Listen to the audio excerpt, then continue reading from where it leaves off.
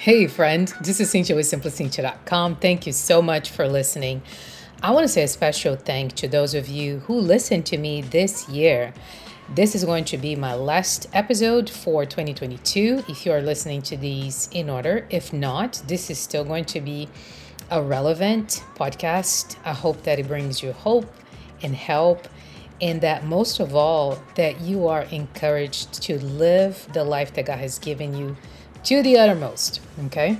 So I don't really have a title for this right now, but I just wanted to share a few thoughts about comparison and how it is a prison. I don't know if, like me, you had a tendency to compare yourself to others. This wasn't a high comparison year for me, but every now and then, ever since I became a mother, I would compare myself to others. I remember when Pinterest came into my life. I cannot say that I started when the company started because I don't remember when it was, but I remember early motherhood. Pinterest was my friend. And I started looking at those clean and beautiful homes. And honestly, before Pinterest, I would look at Martha Stewart Living magazine and I would compare my house to Martha Stewart's house. And then I was just like, why am I doing this? Like, I have two toddlers and I'm expecting another baby, at the time. I was just like, there's no way my house is going to look like Martha Stewart Living. Can it? Oh, yeah, certainly. Like, I can aim to do that. But at the time, it was going to kill me because I was changing two diapers. I wasn't sleeping really well. And again, I was expecting my third daughter. So, comparison is something that I've dealt with in my early motherhood years. As a teenager, I would compare my body to artists that I would see on TV. That didn't work out for me either. And comparison at that time became as an admiration. So I've learned that for me, there is a thin line between admiring somebody and comparing them. There's nothing wrong with admiring people, there's nothing wrong with finding inspiration. But when it turns into comparison, when I start to kind of shift my life so I can be like that person or look like that person or my house can look like that house, something wrong often happens. Okay. So comparison is just not good. Now, this year, I had the opportunity to compare myself with a new friend. I decided not to because of the years that I've been following the Lord, because of the years I'm reading the Bible, because of the amount of thought and effort that I've been putting into friendship. And I decided instead of comparing myself to this person, I was going to just practice camaraderie. Okay. So according to the internet, the definition to camaraderie is mutual trust and friendship among people who spend a lot of time together. I spend not a lot of time with this new friend, but we do make the point to communicate and to pray for one another and to talk and to come over when we need to. So instead of comparing myself to her, I decided, let me practice mutual trust and friendship and let's see where it takes us. So I found inspiration. I found the joy of friendship as God has created it to be. I also found that if I'm not comparing myself to her, I have more room to encourage her. If I'm not comparing my life to her life, if I'm not comparing, relationships and material possessions and even body parts, if I'm not doing that, there's more room to appreciate the person for who God has created her to be. Also, when we refuse to compare or idolize somebody, we can see them as God created them to be, as precious, as worthy, as, people that will fail sometimes because human beings were not meant to be perfect. The only one that's perfect is Jesus, okay? And we're not it. We are all in need of grace. We're all works in progress. And yes, we're in Christ. Those of us that accepted him, we have his mind. But you see what the difference is. So instead of comparison, I decided to invest in camaraderie. So think about that when you have a chance.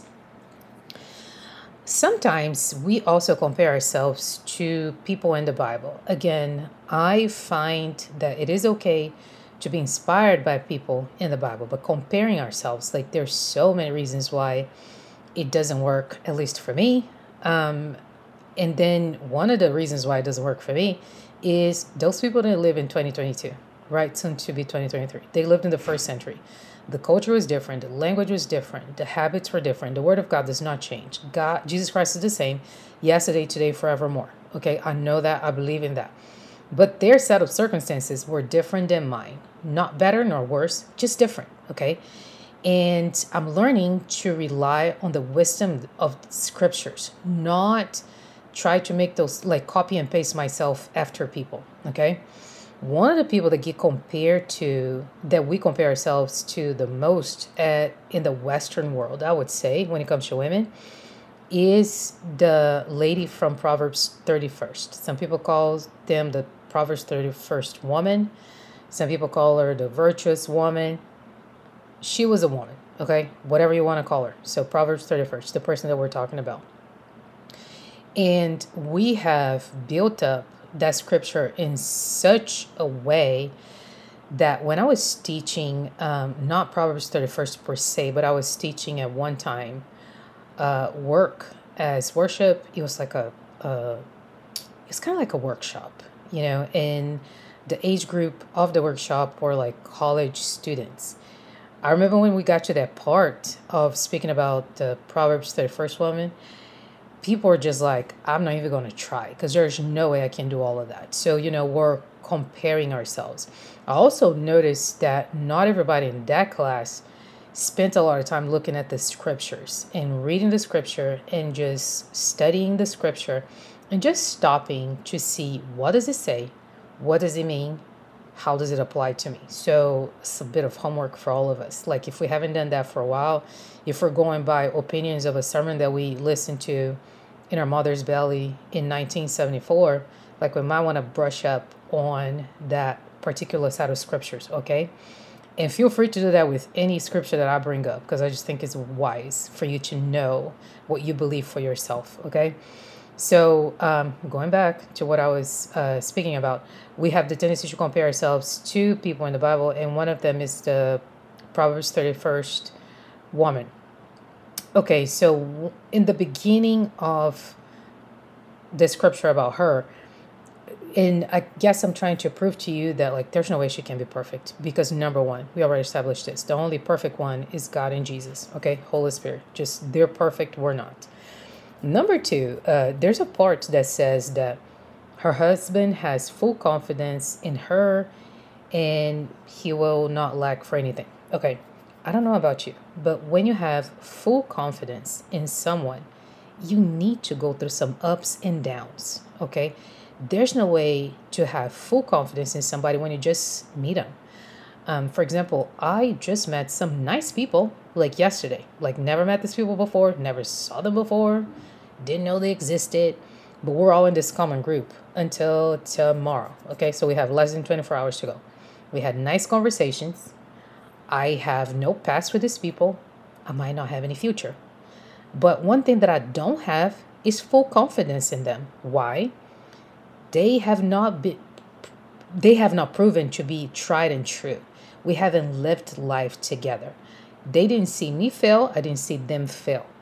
I have not seen them in their worst. Like we're all in our best behavior. My goodness, like if you could see me right now, my makeup is flawless. My curls are popping. I put some eyeliner on, because just in case we have to be in some pictures, I'm going to look good. You know what I'm saying? Like I'm at my best behavior right now. They have not seen me lose my patience. They have not seen me make mistakes. So anyway, so you see how in order to have full confidence in someone, you have to be able to see them through the ups and the downs. So that's the kind of relationship that the writer is describing, this woman and then her husband. Okay, so there's no way she's perfect. She's not Jesus. And then in order to have full confidence in somebody, you have to see them in their ups and their downs. Verse 18 might be even more relevant if you have a hard time comparing yourself when it comes to the things that the Bible talks about that she does. Okay. So the verse says, in part B, this is verse 18, and her lamp does not go out at night. Okay, so he's talking about the lamp. He's not talking about her. Okay. And then, like, if you just put on your thinking cap for a little while, I mean, don't take it off. There is no way she's going to do all these things in 24 hours. Okay.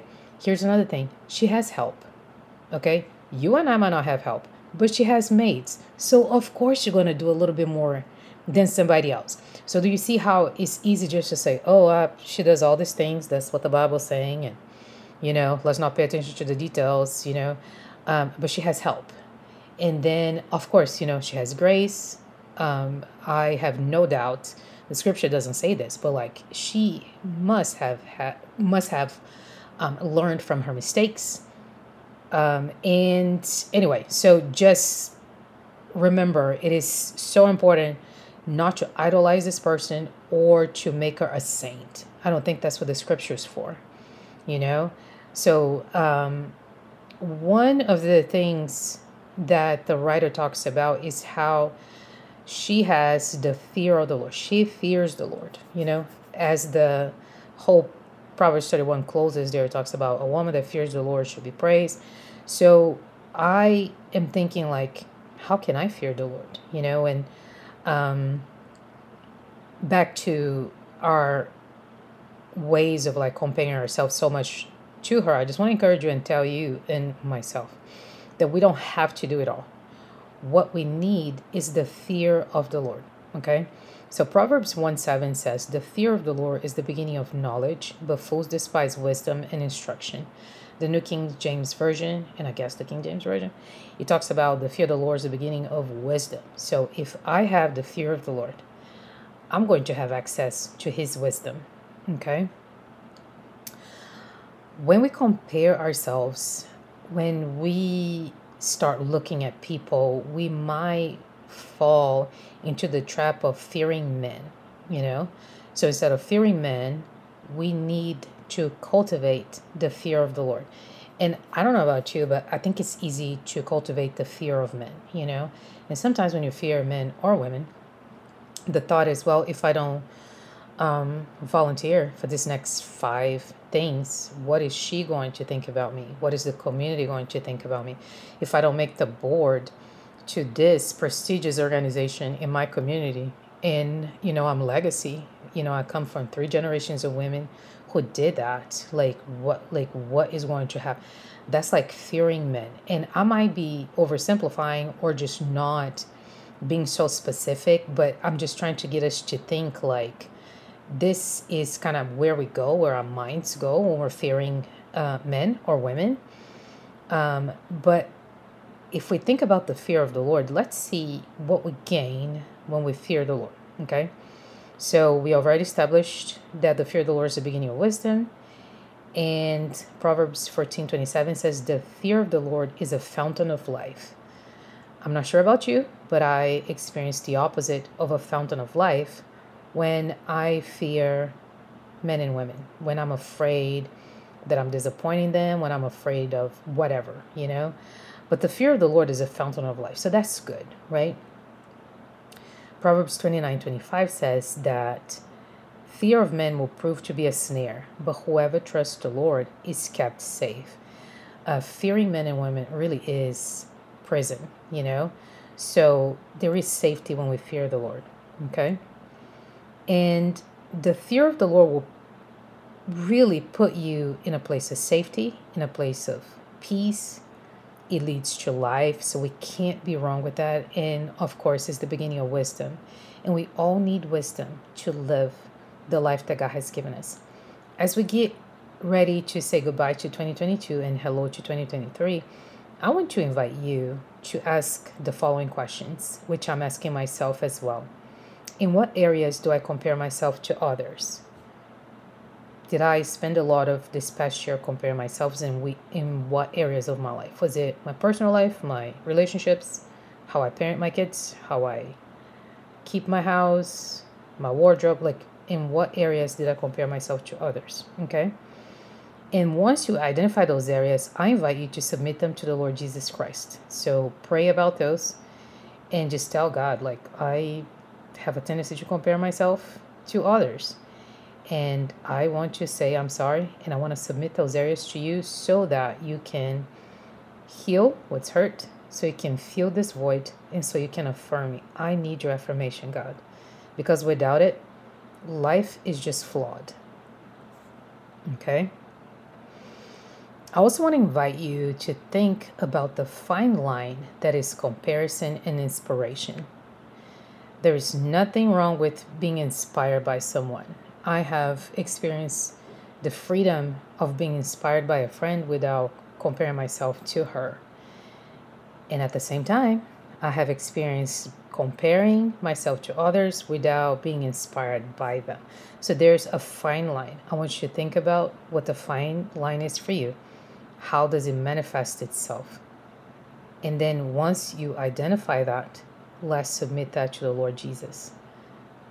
And I know that He has beauty for ashes, He has joy for the spirit of heaviness, and He has healing for our inner lives. Some of us might need to go to a Christian counselor and just talk this out. Jesus is a healer. He will heal your heart.